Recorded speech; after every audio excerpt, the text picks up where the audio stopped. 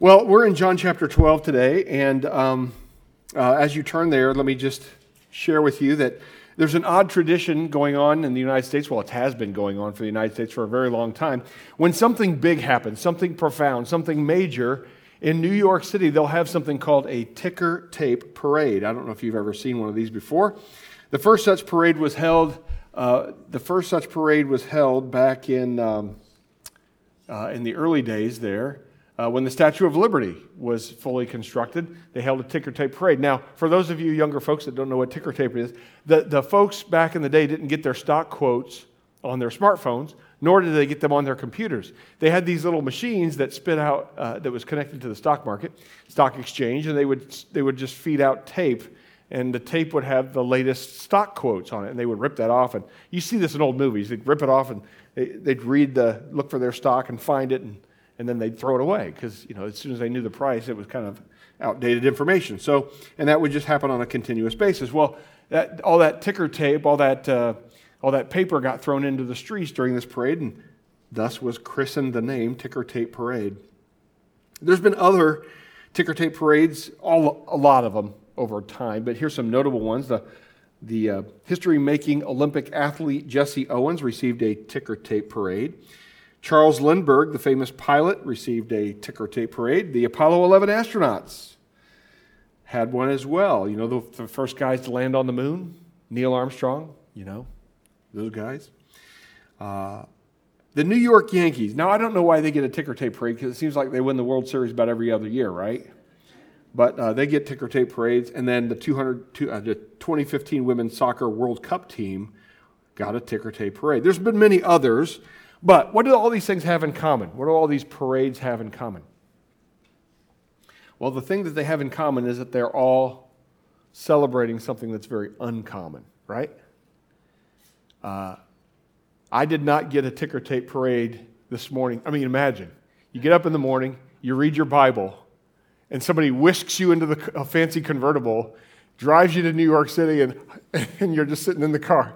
Yes, I read my Bible this morning, I mean, I had coffee.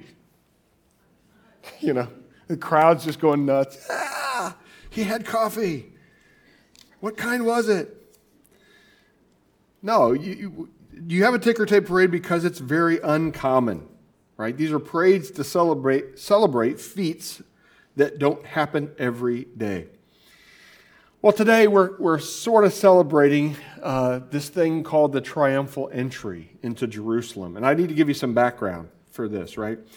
Jesus did a lot of his earthly ministry up in the region of Galilee, which was far north of Jerusalem. And here's just for scale. Jesus did a lot of his, if Delaware, Ohio is Jerusalem, Jesus did a lot of his ministry in Cleveland, okay? In the Cleveland area, all right? But now and again, he would make his way down and visit Jerusalem. And in John's gospel, a couple of times that he visited Jerusalem did not go well. If you read in John chapter 8, verse 59, and John chapter 10, verse 31, those were instances where Jesus' teaching led the people to want to arrest him. No, they were picking up rocks, getting ready to kill him. So, I don't know about you, but I don't know, if everybody in Marion wants to kill me, how often am I going to Marion? Never, right? I'm not going back to Marion. But here is Jesus. Jesus and his disciples, once his disciples, Peter specifically, had made the good confession. In other words, Jesus said, who do these people say I am? Who do you say that I am? And when Peter made the confession that you are the Christ, they made their way. Jesus set his face toward Jerusalem. Now, to give you, bring you up to speed a little bit more, Jesus first, in chapter 11 of John, Jesus first comes into Bethany where he finds out that Lazarus has died, right? He finds out before he gets there, honestly. He finds out that Lazarus has died, and he resurrects Lazarus, who's been in the grave some 4 days. He resurrects him from the dead. And almost immediately after he does that, he then moves on to this little other village called Ephraim, and he kind of stays out of the public eye for a while. But then he's going to come back into Bethany and then eventually back into Jerusalem. Bethany's a little village outside of Jerusalem. Here's another thing that you need to understand about the situation in Jerusalem. The population is expanding because Passover is coming. It's the high Jewish holiday. And so, Delaware, Ohio is a college town, and our town gets bigger in the school year when all the students are here. It gets slightly smaller when they're gone. College towns are like that. But then there's also places where big festivals are held and the population swells. And that's what's going on here. Jerusalem, people are coming. Jewish people from the entire nation and even outside the nation are coming to celebrate the Passover. And you have to understand that this is a very political situation as well. There's some players in this thing. The Roman leadership, the Jewish leadership, the people, the disciples. People being the citizens of Jerusalem and the surrounding areas, the people that are there to worship. The Roman leadership and Jerusalem and the surrounding region there, Judea, is in control of Pilate. And his job, he's got his marching orders from the Roman Empire. He will be considered a success if he maintains law and order, right? He's got this big celebration going on, people coming into town, security is up. And his job is to maintain law and order. He doesn't want word getting back to Rome that he's done a bad job by letting things get out of hand in Jerusalem. So that's his motivation, right? The Jewish leadership, they're there and they're frustrated with the fact that they have to live under Roman occupation. They don't like that. They are looking forward to the day when the kingdom of Israel will be restored and a king will be set on the throne and the Romans will be out of there. But for now, they've got to play the political game. Why? Because Rome has given them some authority. They get to rule on some things, the Sanhedrin does, the collection of Jewish leadership. They get to rule on some things, but there's some other things they can't do. They can't crucify anybody. They can't kill anybody without Roman approval. So what's the Jewish leadership? Well, they're simmering under there. They're trying to maintain control of the Jewish people, the worship of God, and also they're kind of like, secretly wanting the Romans to get out of there. But they're playing their little political game. You got the disciples, Jesus' disciples, who probably at this point, all evidence points us to the understanding that they're thinking that Jesus is going to come in to Jerusalem and set things right. He's going to fix things. He's going to make things good again. I mean, they've seen his miracle-working power. He obviously, to Peter, James, and John, he's been transfigured. They've seen his glory, and they're probably thinking he's going to come in and set things in shape. And then you've got the people. The people remind me of that passage in Ephesians 4 that says, so that we're no longer tossed to and fro by every wind of doctrine, The people are kind of like that. On Palm Sunday, they're saying, Hosanna in the highest. And on Friday, they're saying, crucify him, crucify him. So they're very fickle people. This is the environment where Jesus is entering in. So the question that we're going to deal with today is this: how does Jesus' arrival in Jerusalem sharpen our understanding of how to live today? I think it does. I think it's helpful. But let's get into it and find out. We're in John chapter 12, beginning in verse 1. And the first thing that we see in this text is the anointing of Jesus. Look at chapter 12, verses 1 to 8. 6 days before the Passover, Jesus came to Bethany. Remember, he had been in Bethany. He had healed Lazarus. And then shortly thereafter, he had made his way to Ephraim. So he's now coming back to Bethany. 6 days before Passover, Jesus therefore came to Bethany, where Lazarus was, whom Jesus had raised from the dead. So they gave a dinner for him there. Apparently, Jesus got out of town so quickly, they didn't even have the opportunity. Maybe Lazarus hadn't taken a shower yet. I don't know. I mean, I heard he stank pretty bad. Maybe for whatever reason, they hadn't had a celebratory dinner yet. So this is what they're doing. So they gave a dinner for him there. Martha served, and Lazarus was one of those reclining with him at table. Mary therefore took a pound of expensive ointment and made from pure nard and anointed the feet of Jesus and wiped his feet with her hair. The house was filled with the fragrance of the perfume. But Judas Iscariot, one of his many disciples who was about to betray him, said, "Why was this ointment not sold for 300 denarii, which is a day's wages?" 300 days' wages is a significant amount of money. "Why was this ointment not sold for 300 denarii and given to the poor?" He said this not because he cared about the poor, but because he was a thief. And having charge of the money bag, he used to help himself to what was put into it. Jesus said, "Leave her alone." And I just want to be honest with you, this next phrase is disputed in Greek. The English translations are kind of debated. Anyway, he says, "Leave her alone, so that she may keep it for the day of my burial."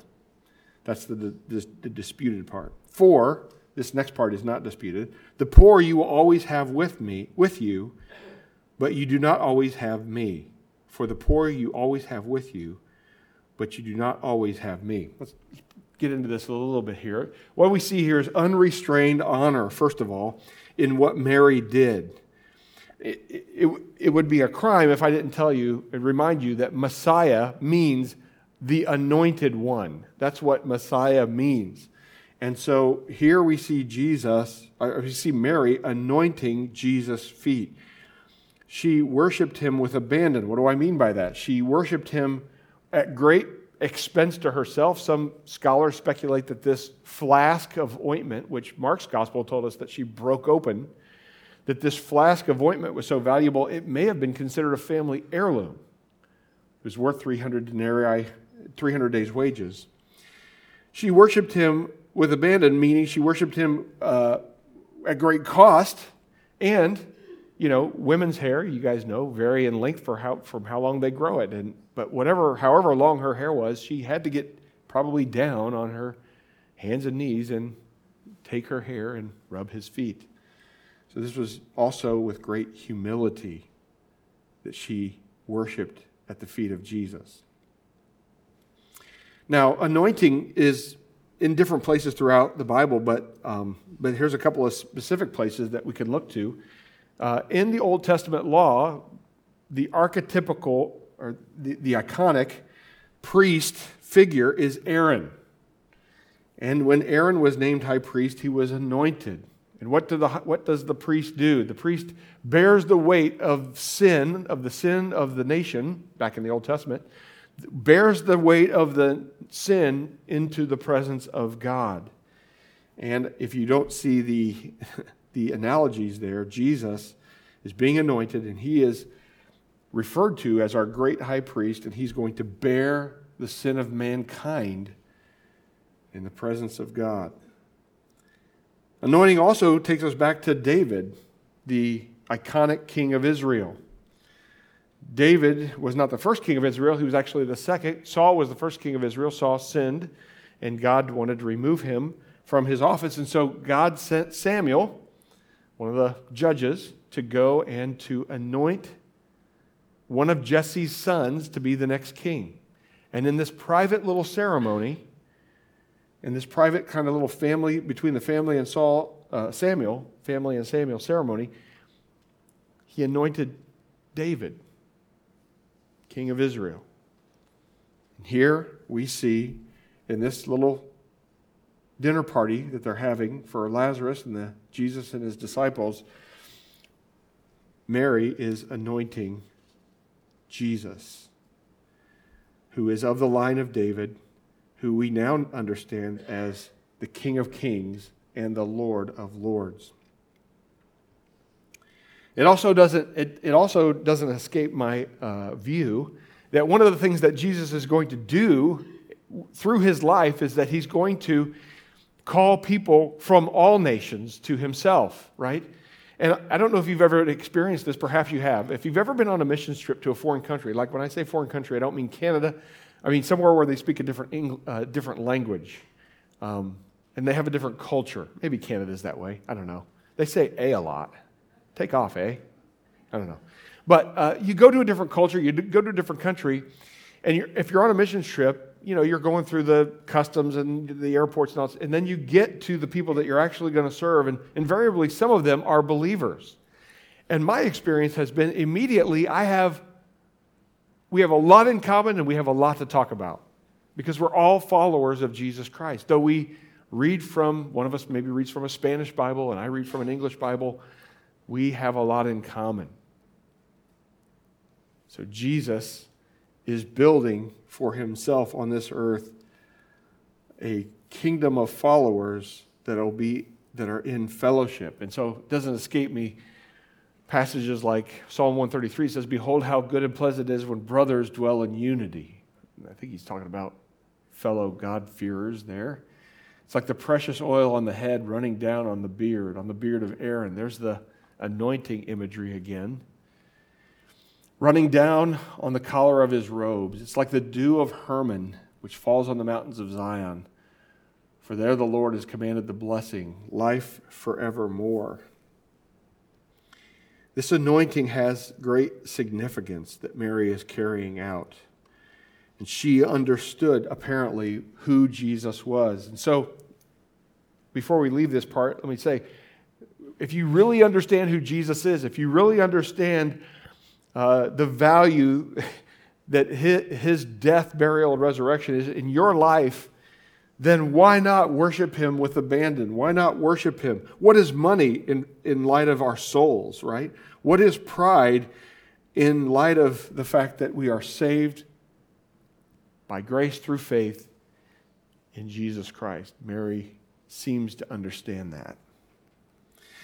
We also see unconcealable greed. I won't spend too much time on this, but suffice it to say that Judas's greed was pretty obvious. The writer, John here, says, we all kind of knew that Judas helped himself to whatever was in the money bag, and he wasn't all that concerned about the poor.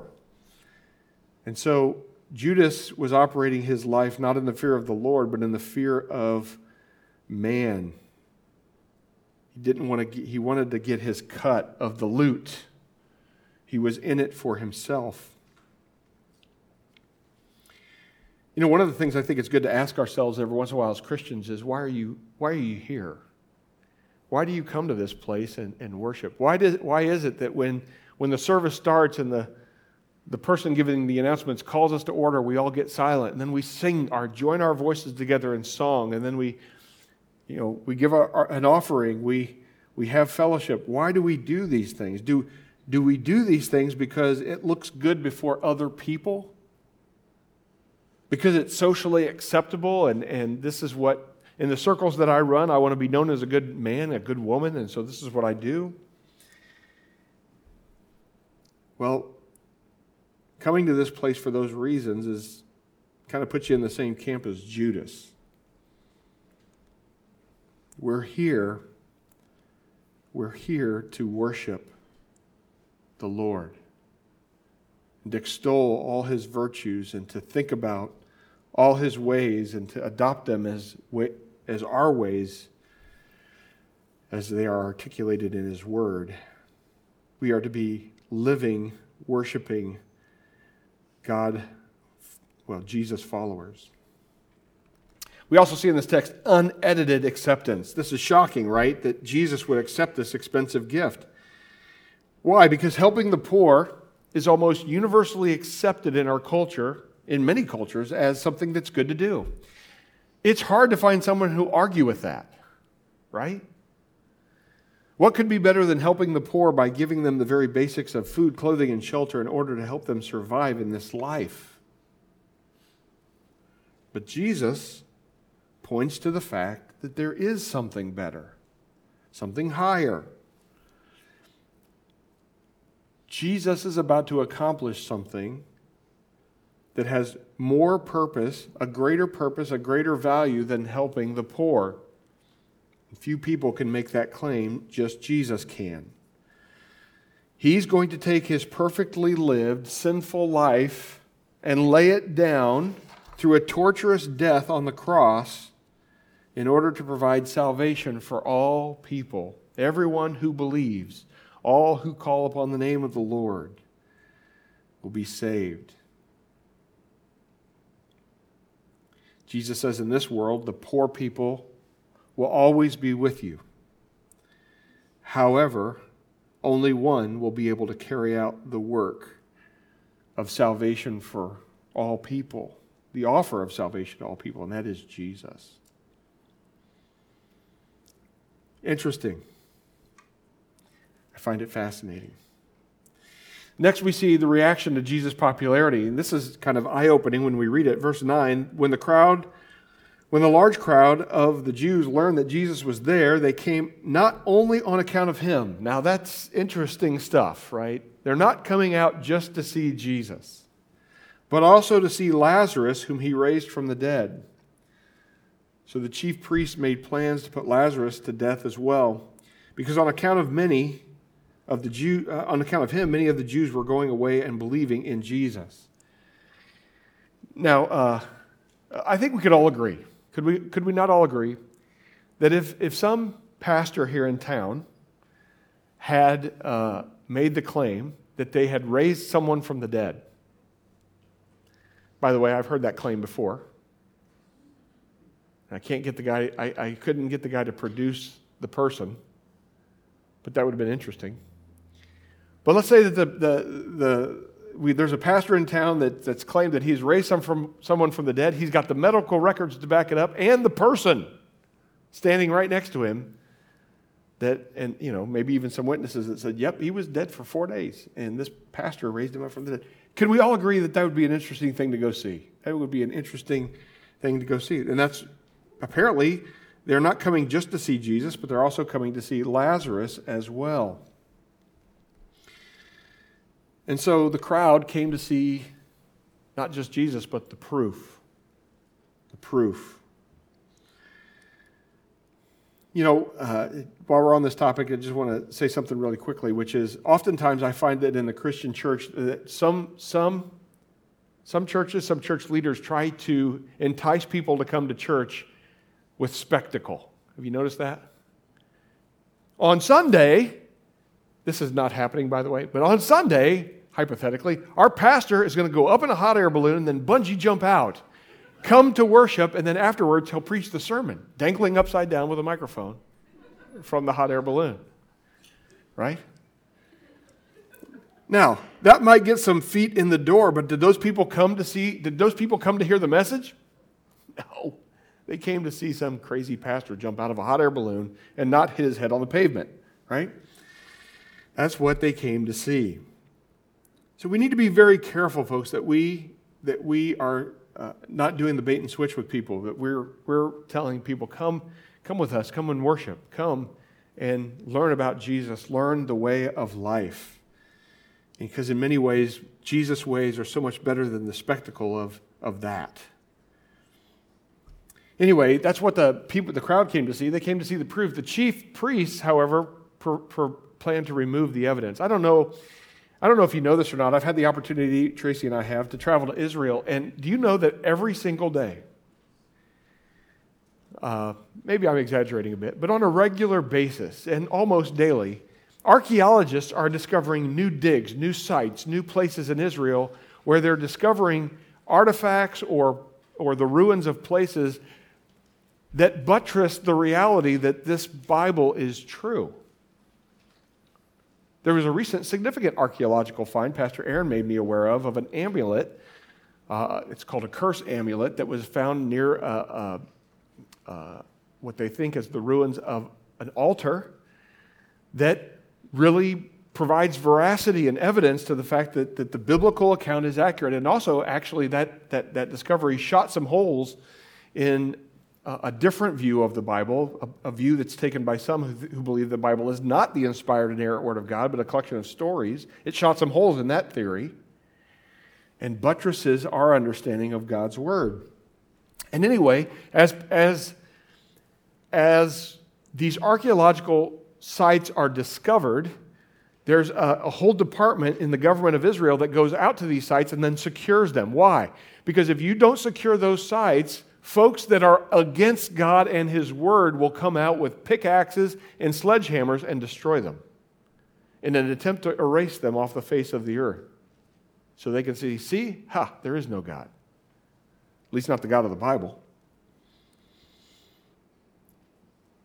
It reminds me a little bit of these these leaders, these chief priests, they're trying to not just get rid of Jesus, but to remove Lazarus. Because why? Because he serves as evidence of who Jesus is. And we're going to get rid of him. All right. Now, the triumphal entry. I'm calling it entering into the chaos. Why? Because it's a chaotic situation. There's all these political things at play. There's all these different people operating out of fear of man and fear of institutions that are coming to play. And Jesus is entering right into the middle of it, keeping in mind that he's been threatened to be killed, or they've attempted to stone him twice. Verse 12, the next day, the large crowd that had come to the feast, Jesus is in Bethany, right? And he's going to come into Jerusalem. The next day, the large crowd that had come to the feast heard that Jesus was coming to Jerusalem. So they took branches of palm trees and went out to meet him, crying out, Hosanna! Blessed is he who comes in the name of the Lord, even the King of Israel. And Jesus found a young donkey and sat on it, just as it is written, Fear not, daughter of Zion. Behold, your king is coming, sitting on a donkey's colt. His disciples did not understand these things at first, but when Jesus was glorified, then they remembered that these things had been written about him, and he had been had been done to him. The crowd that had been with him, when he called Lazarus out of the tomb and raised him from the dead, continued to bear witness. The reason why the crowd went to meet him was that they had heard that he had done this sign. So the Pharisees said to one another, You see that you are gaining nothing. Look, the world has gone after him. Let's take a look at this. First of all, we see Jesus the Christ. That word Christ is not Jesus' last name. It's his theological title. It means he's the Messiah. He's the anointed one. That's what the Christ means. And he, for so much of Jesus' ministry, whenever he would perform a healing act, a miracle, he would tell the people, don't tell anybody, let's keep this quiet, my hour has not yet come. Jesus would say things like that. And now here comes Jesus, and he's right out in the open. And when people are crying out, Hosanna, blessed is he who comes in the name of the Lord, even the King of Israel, Jesus is not correcting them. He's not silencing them. He simply proceeds along the path on top of a donkey as prophesied. By the way, it's significant that he's coming into town on a donkey because, like I said earlier, his life has been attempted twice. They've tried to take his life twice. He's coming into town. He's riding on a donkey, not on a war horse, not with his army. He's coming on a donkey, which is symbolic of peace. He's coming in peace. He's coming in peace into a very chaotic situation. Now, if you flip back in your Bibles a few pages to John chapter 6, let's just talk about this for a minute. In John chapter 6, beginning in verse 12, the context here is the feeding of the 5,000. This other miracle that Jesus did, this other great thing. He fed the 5,000, and then in John chapter 6, beginning in verse 12, we read this, And when they had eaten their fill, he told the disciples, Gather up the leftover fragments, that nothing may be lost. So they gathered them up and filled 12 baskets with fragments from the 5 barley loaves left by those who had eaten. When the people saw the sign that he had done, they said, This indeed is the prophet who has come into the world. Perceiving then that they were about to come and take him by force and make him king, Jesus withdrew again to the mountain by himself. I'm going to try to connect some things together here for you real quick before we get too far. The ticker tape parade. Why do we have a ticker tape parade? We have a ticker tape parade because somebody has done something great. And we want to be there for it. We want to honor them, right? We want to make a big deal about it. Jesus comes riding into Jerusalem, and this is not the first time that they've tried to make him king. The last time that he perceived that they were going to try to make him king was after he had done a great miracle. He had done this great thing in providing food for all these people out of almost nothing. Now, keep in mind, Jesus had just healed Lazarus, not healed him, he had brought Lazarus back from the dead. And so the people are coming out and they're saying, Hosanna, blessed is he who comes in the name of the Lord, even the King of Israel. I don't know if you're connecting the same things my brain connects, but are they there because they're recognizing Jesus as this different kind of king, this one that's going to be the Savior of the world to take away their sins? Or are they still thinking, this guy's capable, he can do great things, even God has enabled him to do miracles, he'll be the one to save us from the Romans, he'll be the one to set up his kingdom, he'll be the one to restore the glory days of Israel? It's hard to tell, isn't it? It's hard to tell. Time will tell. And a few days later, when they don't get what they want, the crowd will turn. You know, historically speaking,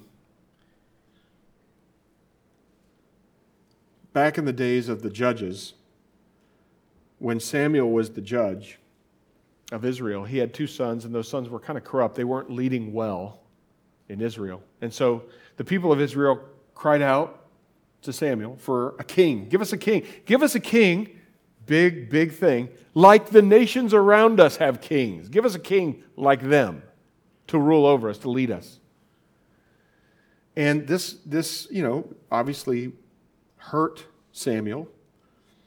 But God spoke to Samuel in 1 Samuel chapter 8 and told him, look, they're not rejecting you. They're rejecting me. They're rejecting me as their king. And they want a human king in their place. And can we just all admit that, with the exception of a few bright spots, that the kingdom of Israel, as far as king leadership goes, was kind of a catastrophe? Yes, there was a few bright spots. There was Josiah, made a lot of spiritual reforms, and there was David, and Solomon did some good things before he kind of went off the reservation. Well, big time went off the reservation. But it was kind of a catastrophe. Why? Folks, our king, the one that rules over us, is to be God. And yet we live on this earth. I mean, listen, I dabble a bit in social media. So this is what I saw on social media last week. It really fits into the sermon. Elon Musk had a good week last week. Elon Musk, you know, the Tesla guy, he opened up one of the biggest factories, if not the biggest factory for automobiles on the face of the planet. He bought 9% of Twitter and now sits on their board of directors. And Twitter kind of, for folks that are, folks like me that are ignorant enough to be on Twitter, there's a lot of conversations that it could be argued that's where the news media gets their news. They get a lot of news on Twitter. So he sits on the board of directors of that now and is kind of opening up some possibilities for free speech on that platform. And I think he delivered his SpaceX company delivered someone to the International Space Station. I think that was his week this week. And so social media is saying, when is this guy, Elon Musk, going to run for president? Do you not see the parallels? He's doing great things. Look at his capability in the space program. Look at his capability in building electric cars. Look at his capability of securing free speech for Americans. Let's make him our king. And I can pretty much promise you that would end in catastrophe because he's not Jesus. Yes, he probably would do some good things, but he's probably going to do some evil as well, just like any human being would do.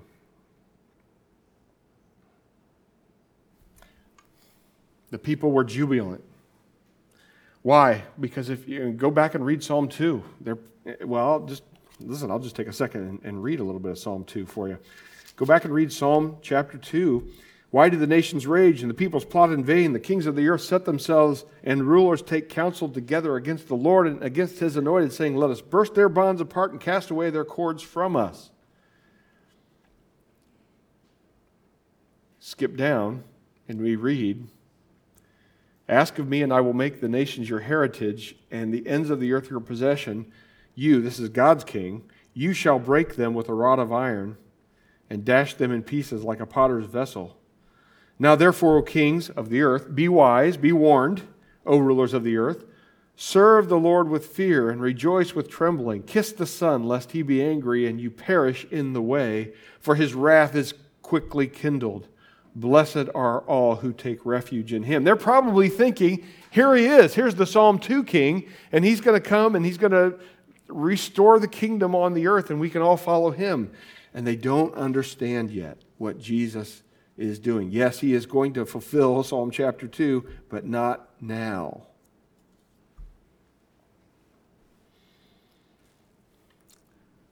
Then you see the jeering leadership. The jeering leadership.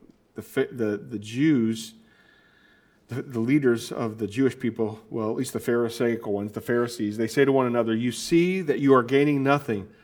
Look, the world has gone after him.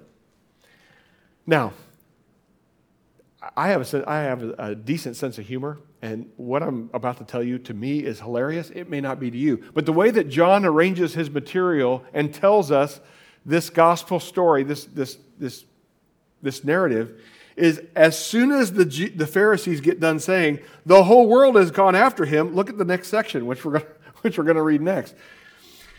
Now, among those who went up to worship at the feast were some Greeks. Okay, so we're in Jerusalem, we're in the seat of Jewish worship, and here comes a collection of people looking for Jesus who are not Jewish. They're Greek. So the Pharisees say, look, the whole world has gone, the world has gone after him, and here comes a representation from, not the Jewish people, but from people outside the Jewish faith, from the world, the Greeks. So they came to Philip, probably because Philip and Andrew are both Greek names. They're not Jewish names, they're Greek names. So these came to Philip, who is from Bethsaida in Galilee, and asked him, Sir, we wish to see Jesus. Philip went and told Andrew. Andrew and Philip went and told Jesus, and Jesus answered them. Now, I need to prepare you for this, because this was perplexing to me, and so I need to prepare you. Jesus is not going to turn and have a conversation. The Greeks, Andrew and Philip are coming and say, hey, there's some Greek guys here. There's some Greek guys here, and they want to have a conversation with you. Would you like to meet with them? Kind of like a personal assistant, you know. Jesus is not going to take this opportunity to take that meeting. He's going to take the reality that these Greek people have come to speak to him to say that whereas before he said, don't tell anybody about what just happened and my hour has not yet come, he's going to take the opportunity of the world coming to him, seeking him, to say, now is the time and here is my mission. Look at what it says. The hour has come. This is Jesus speaking, verse 23. The hour has come for the Son of Man to be glorified. Truly, truly, I say to you, unless a grain of wheat falls into the earth and dies, it remains alone. But if it dies, it bears much fruit. Whoever loves his life loses it, and whoever hates his life in this world will keep it for eternal life. If anyone serves me, he must follow me, and where I am, there will my servants be also. If anyone serves me, the Father will honor him. Now is my soul troubled, and what shall I say? Father, save me from this hour? But for this purpose I have come to this hour. Father, glorify your name. Then a voice came from heaven. I have glorified it, and I will glorify it again. The crowd that stood there and heard it said that it had thundered. Others said an angel had spoken to him. Jesus answered, this voice has come for your sake, not mine. Now is the judgment of this world. Now will the ruler of this world be cast out, and I, when I am lifted up from the earth, will draw all people to myself. You see the mission that he's proclaiming here? He said this to show by what kind of death he was going to die. So the crowd answered him, we have heard from the law that the Christ remains forever. How can you say the Son of Man must be lifted up? And who is this Son of Man? So Jesus said to them, the light is among you for a little while longer. Walk while you have the light, lest darkness overtake you. The one who walks in the darkness does not know where he is going. While you have the light, believe in the light, that you may become sons of the light. Now is the time. This is the hour. And Jesus begins to unveil what he's going to do. He's going to die. He's going to be like that grain of wheat that falls into the earth and dies.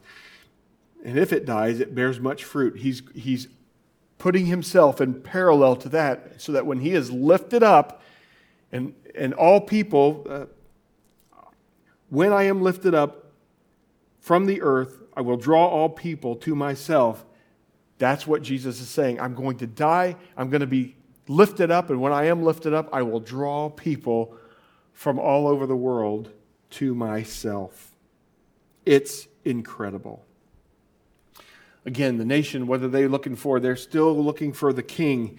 And what does Jesus say? He says that his hour has come, and then he reveals his plan. He reveals his plan. Now, I want to make one last observation before I close this. And I really want to encourage you to get your hands on that reading plan.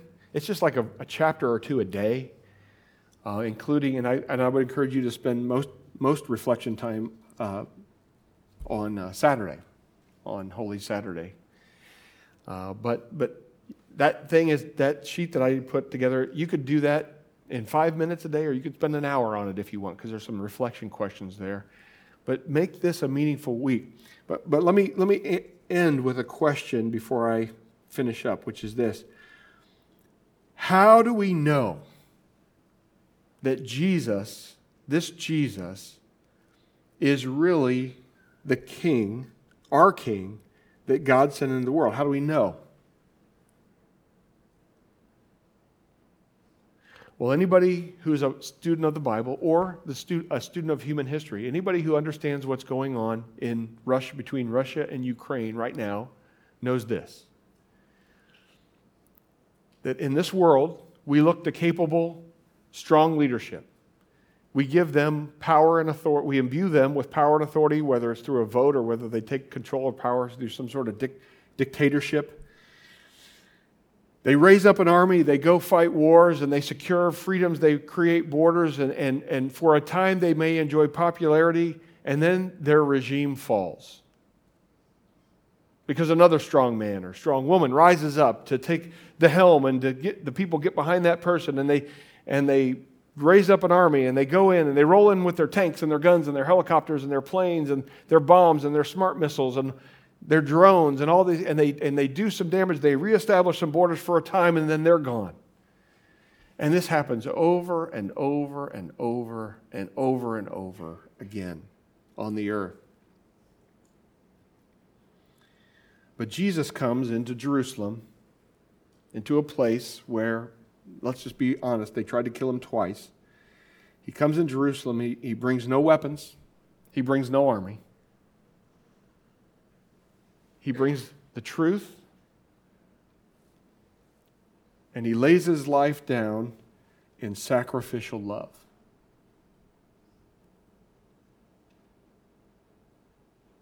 And over the course of time, ever since that happened until this day, there have been people from every tribe, tongue, language where that message has penetrated, where the good news of Jesus Christ has reached. There's been people from every group that have been drawn to him, that have dedicated their lives to him, that we have common brotherhood and sisterhood with them.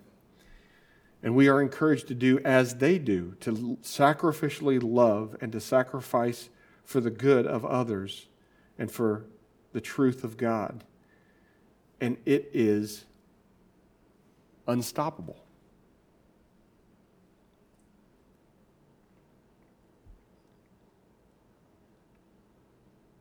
There's no comparison.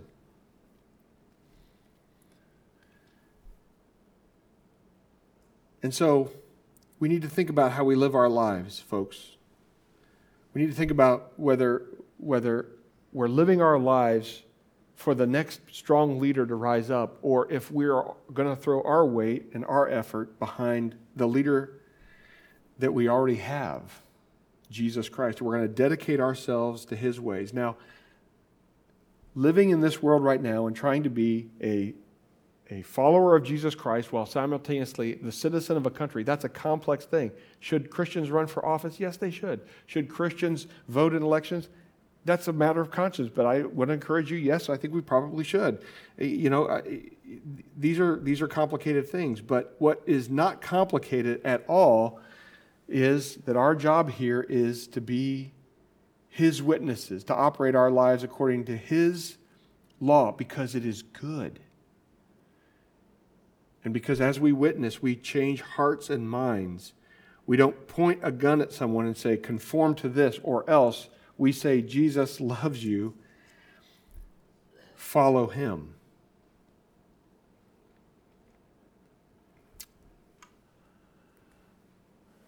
So the answer to the big question today is this. Jesus' arrival in Jerusalem was not clean and simple. It was messy and complex. There was a whole lot of political stuff going on, as is there in our day as well.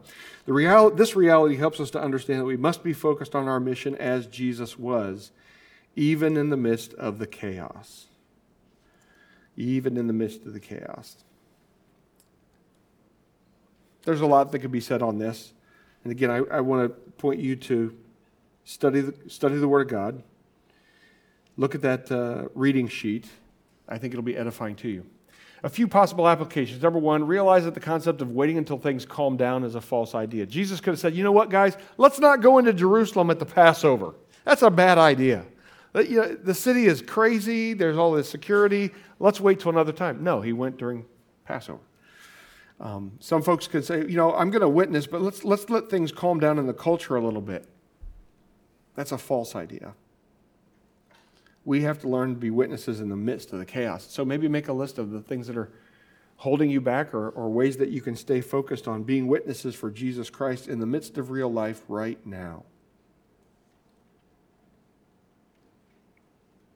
And then thirdly, and this is a thread I think that runs through this whole week in the narrative, which is Jesus is operating His life in the fear of the Lord, and so many others are operating their lives in the fear of man. So we have to be like our King, right? Let's operate our lives in the fear of the Lord and not in the fear of man. What can they do to us? Kill us? Kill our bodies? Eternity awaits, right? Eternity awaits. Mock us and run us down in the name of Jesus? Let's be like the disciples and say that we were privileged that we got to suffer for the sake of the name.